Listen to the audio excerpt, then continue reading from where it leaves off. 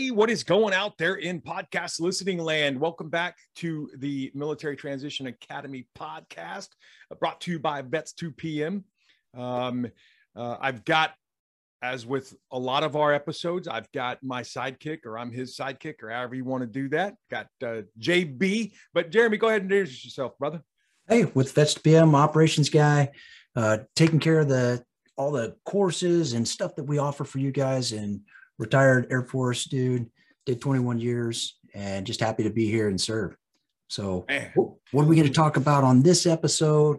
I really was thinking that you could touch on, you used to do something. It used to be super cool. It kind of fell away to the wayside a bit, but I think it's time to revive it. It was called the Extra Tap class. Tell me a little bit about it and how we're going to bring it back.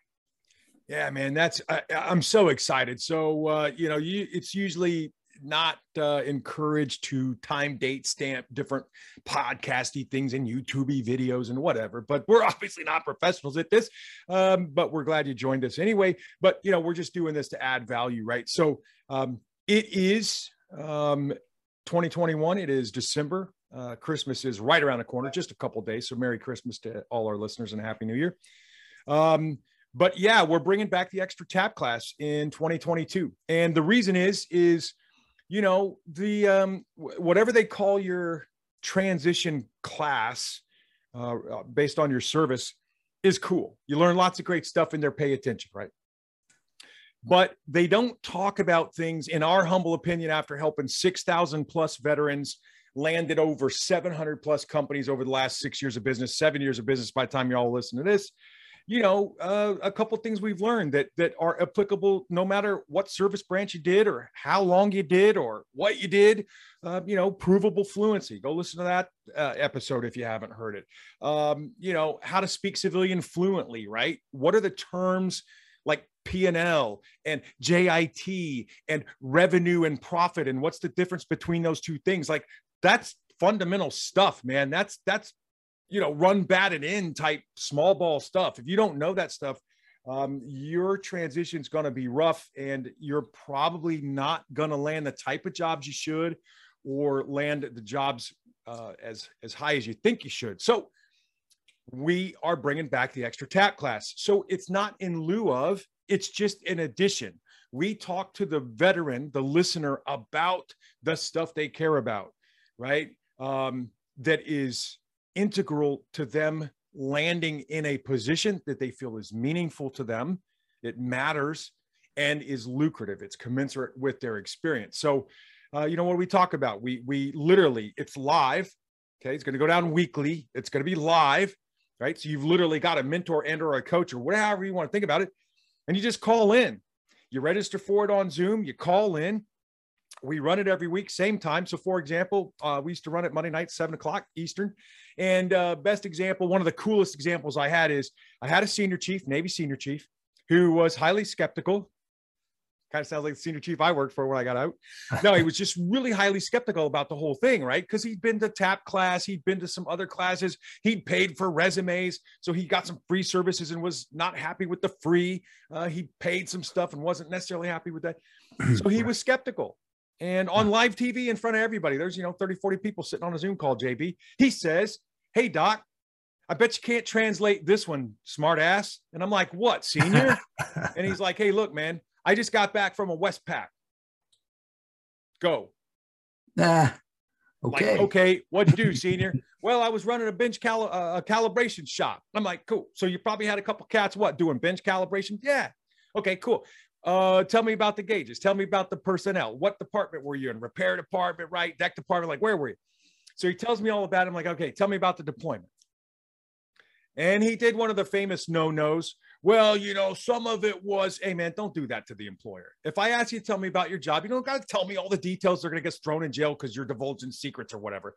Yeah. But you can say, "Hey man, I went around the globe to Malaysia or Japan or wherever, and set up a shop, and we were, meeting these capabilities to keep the mission going, to whatever, take care of the customer, whatever." You could talk about general stuff, right? Yeah. You can always sanitize it a little bit. That's right. But you're right with these veterans and skittish folks, right? We all, I think it's that risk part of our brain says, hey man, that sounds a little too good to be true. And then you realize this company is nothing but a bunch of veterans trying to make a better way so that they don't have it the same way we had it. But I throw you off. So you get there, gets back from the Westpac, starts to talk. So, yeah, basically, so we spend a couple of minutes. He unpacks what he did. And of course, I knew what he did on a Westpac, dude. I've done one, right? But I wanted him to say it to me. I wanted him to say it in front of everybody, right? Like, this is a magic trick. I'm going to do this live. I'm going to tell you what card you picked out of the deck right in front of all of you, right? I'm going to show you, look, there's no strings, like, whatever. Love it. Love it. So I basically said, okay, senior. So as far as your personnel, here's a couple things that couple resume bullets. Okay. I organized my personnel. I created a high performing team through tactical coaching on a daily basis, strategic long-term mentoring over the course of hey, this is what a deployment looks like. A couple of my folks were new. They'd never been deployed. So, so you did some mentoring, which is long-term performance. You did some short-term training, which is tactical performance, right?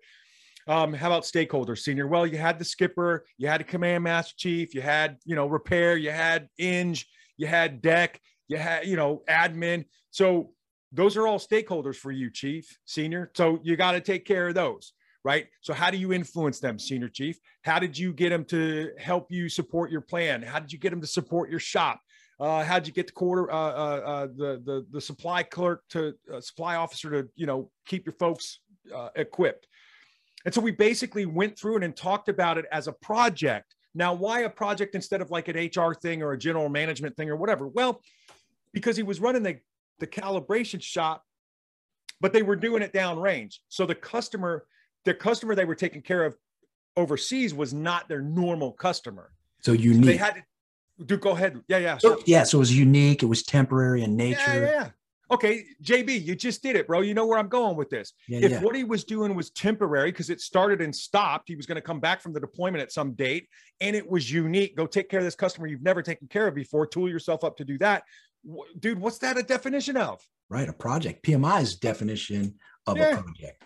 And not just PMI, it's universal. Hey, if what you're doing is temporary, it means it starts and stops. And to do this thing, that ain't ops. That's not ongoing. You don't do that every day. You're not making a widget the same way every day, following the same process. So it's a project. So in this split instance, when he set up the conversation, I knew that what he was doing was temporary unique. So I chose to talk about it in the career terminology of a project. That's right. And, provable fluency, that's a different episode. You can go check that episode out. Links are down below. But it basically is, hey, man, I have project management experience. I talked about it like that. The civilian hears it, knows what it is. I have a project management credential. I certified that experience valid through the Project Management Institute.